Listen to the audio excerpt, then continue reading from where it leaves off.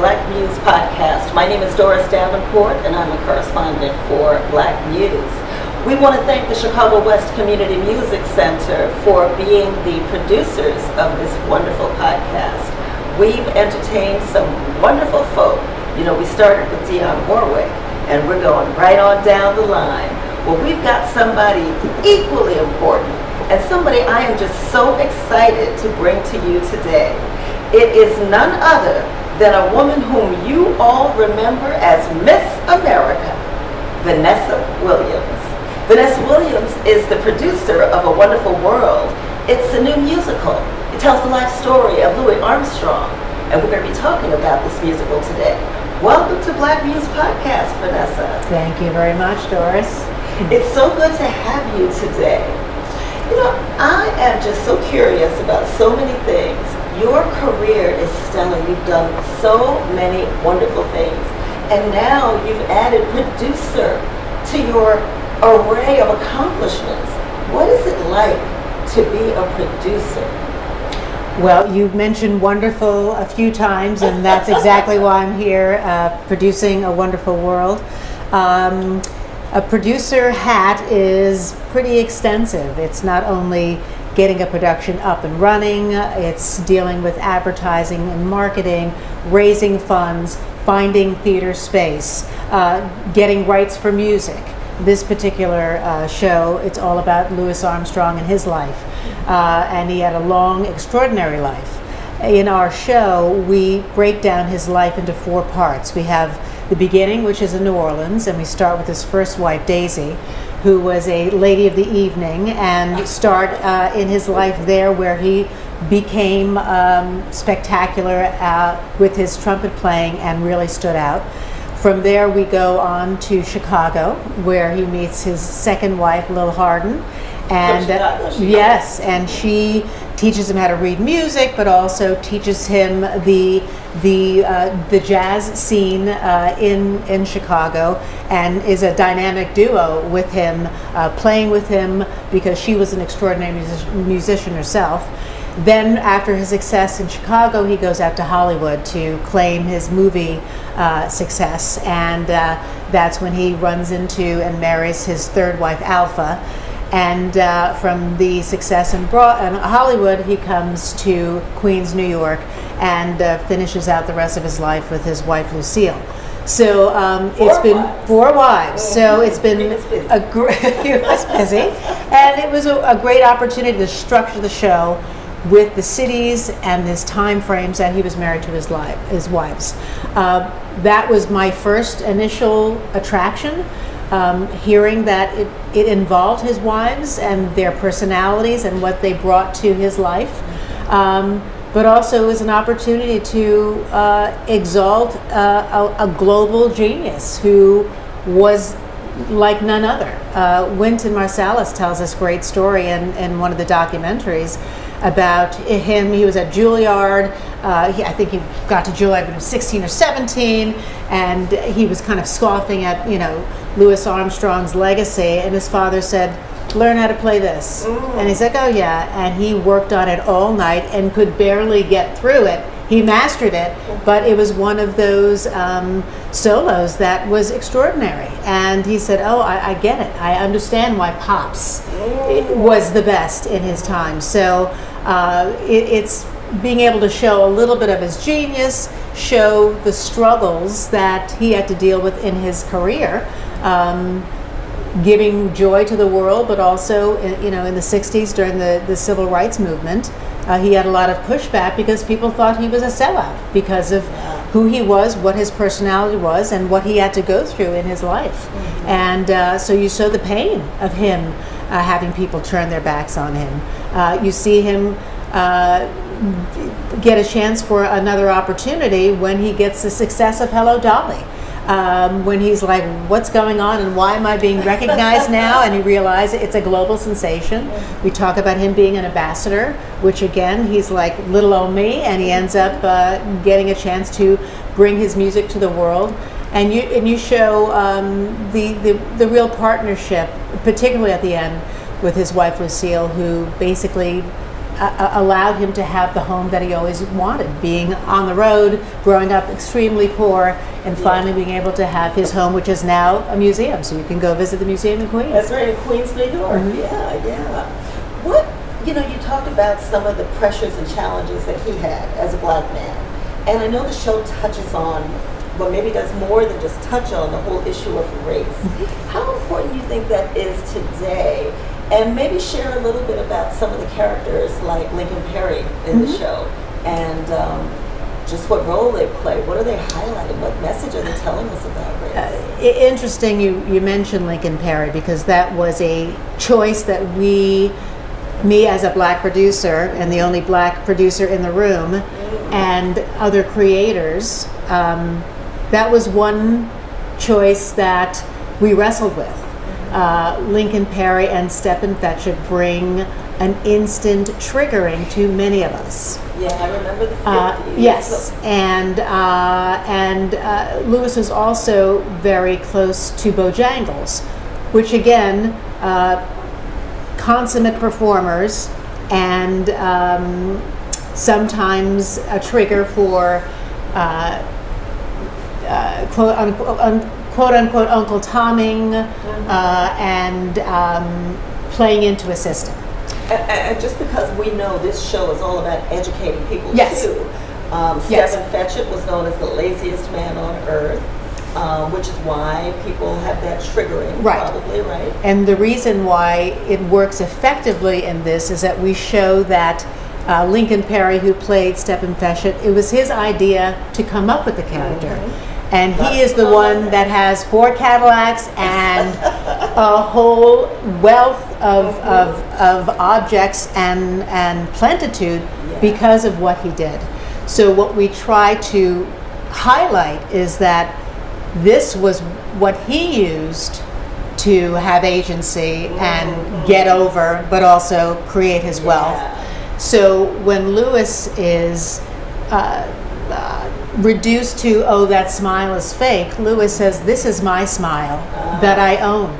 And besides owning it, this is what has brought joy to people, and I'm not going to back down from what has brought my agency and my wealth from what I do and what is really me. So that is definitely something that is brought up in Act 2. So yes, it is a history lesson. There is one, in Act 1, there is one riverboat scene where once he began to get really famous or noticed for his talent, he was part of the band, King Joe's band, and they played on the riverboats, and that's how he made money. And in one particular situation that we have in the show, there's a banjo player that is wrongly accused of something, and he disappears. So we talk about the lynching and what has happened year after year, and what they as black men had to navigate from going from New Orleans to Chicago to run away from the systematic lynching that they saw over and over again. So yes, it is a history lesson. There's so much that we tried to pack. It's a little too long. Once we get to Broadway, we're going to do some editing because it's nearly 3 hours, which as an audience member, you certainly want to celebrate everything, but as a business person, we need to keep in mind that we want the audience to stay engaged. That's right, that's right. And when I think about A Wonderful World and I look at the cast, it is becoming a bit more commonplace in the last couple of years to see people who look like you and I on the stage. You and a few of your A-list celebrity friends have taken a leadership role when it comes to equity and diversity on Broadway. Tell us what it is that you guys are doing. Well, I think you're referring to Black Theater United, which we started right after the murder of George Floyd. So we're basically 3 years old. And it was kind of a call to arms. We were all home stuck watching this horrible murder, on our phones, not believing that it could happen. And I got a call from Audra McDonald, who was discussing what had happened with LaShawne's, and we all called friends. I called Wendell Pierce, and we're like, what can we do? So it was a variety of approaches, like what do we do and how can we make a difference? And we did a series of town halls. Sherilyn Eiffel was one of our first guests. Then Stacey Abrams was talking about the census. Sherilyn was talking about laws and showing up to make sure that you are represented when these laws are up for votes. And after that, we really dug into our industry on Broadway and wanted to make sure that there was diversity, that it wasn't just the door was going to be open and closed and nothing was going to happen. And I think our biggest accomplishment was the New Deal for Broadway, which was a series of conferences that we had with every aspect of the theater industry, theater owners, producers, creatives, industry, IATSE, which is the union members, and talked about how there needed to be change and inclusion in each level, not only within the makeup of what each level does, but also sensitivity training, which we made sure that everybody agreed that there was going to be sensitivity training regardless. Whether you are in the union, when you show up to work as an usher, you're going to get training. Whether you are a producer, make sure that you provide it for your cast before you start anything. So those are, I would say, that was our kind of our hallmark, our real claim to fame, and we continue to do the work with the mentorship programs. We have many committees that we are actively involved, and I think being in the producer role allows me to continue the work, so you have a diverse producing team, hopefully on every musical and play and production that is coming to Broadway and also on Broadway. Is this your first producing role, or it is? It's my first producing role in theater. I've produced a television movie I did years ago, actually, which I love. It was about the first Black Order of Nuns in New Orleans, heading back to New Orleans, called A Courage to Love, and I played Sister Henriette Delille, who's still, she's venerated, and we're waiting for her to become a saint, but she's in the lineup. But so that was my first producer role in general, but this is my first time for theater. Beautiful. And I always have loved your voice, and you have so many talents though. When I think about music, what do you feel about music as a device for storytelling? I mean, a lot of people, used to go into the theater and they hear the narrative word, but talk to us a little bit about how music fits into storytelling. Well, I think it's an advantage for me to be a musician and also a producer, because I can sit and listen to and watch a show and say, there's too much underscoring. Why is there so much? We're missing out on the action, we're missing out on the emotion of what is being said in the words. So I think that's also part of my skill set. I'm not just how do we make money and how do we get people in the seats and how can we advertise. It's okay, what are we saying? What are the moments that are really captivating the audience, and how can we make it better? So I think that's kind of my gift and really my power in this particular thing. Not only do I know as an actor what goes into making this incredible show entertaining, but also how can we make it better? Yeah, because I always wonder, how do you measure the success of a show? Is it just about ticket sales? What are some of the other... Well, ticket sales for sure help to measure a show's... if you want to keep it running, for sure. Exactly. And feeling. I remember I went to a show called Once 3 Times, and it was a very simply produced show. It was in a pub. It was all live music, so every person who was an actor also played. And it was simple and beautiful, and you listen to the story and you're captivated by the music. And it's those kind of soul links that want you to see it again and again. Of course, I mean, right now, Hamilton is still the hottest ticket on Broadway because of not only the amazing production that you see on stage, but the score.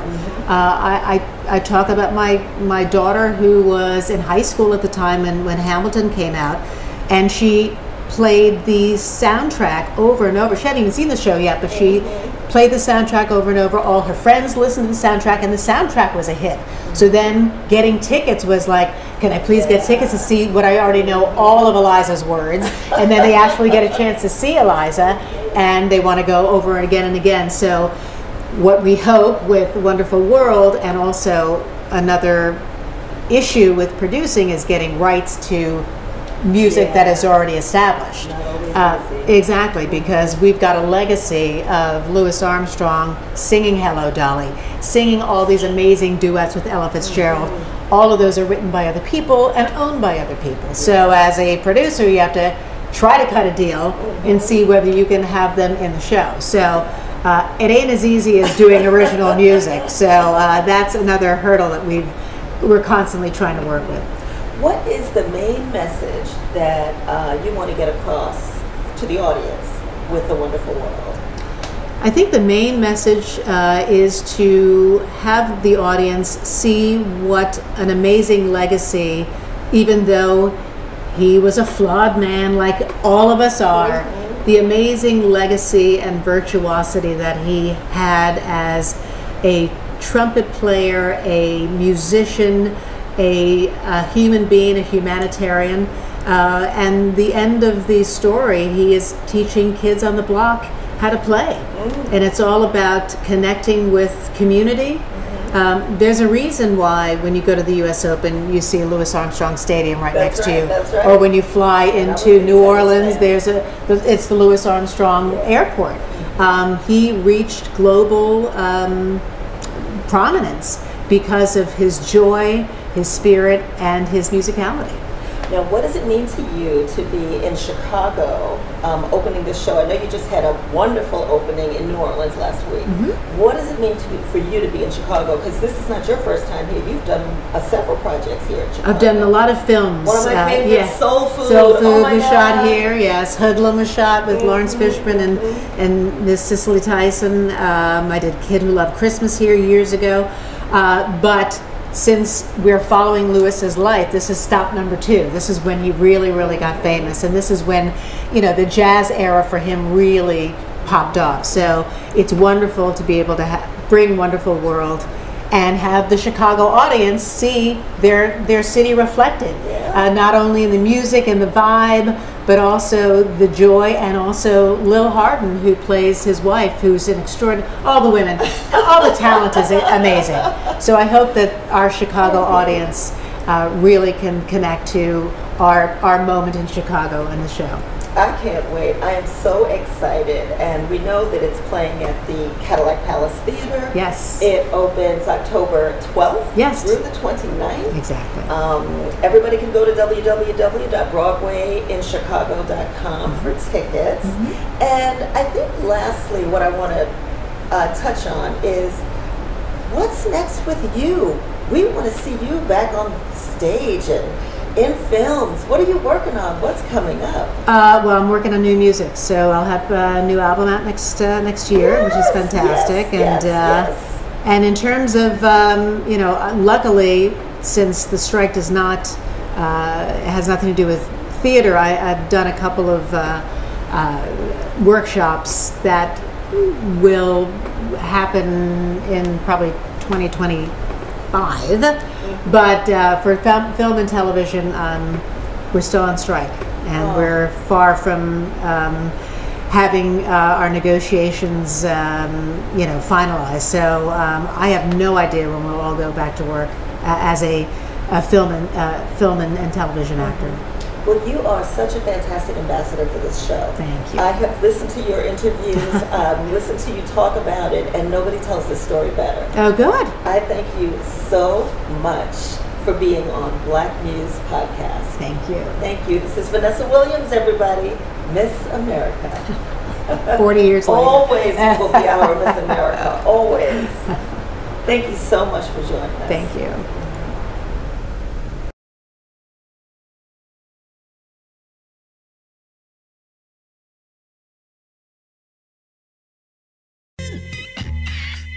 Thank you.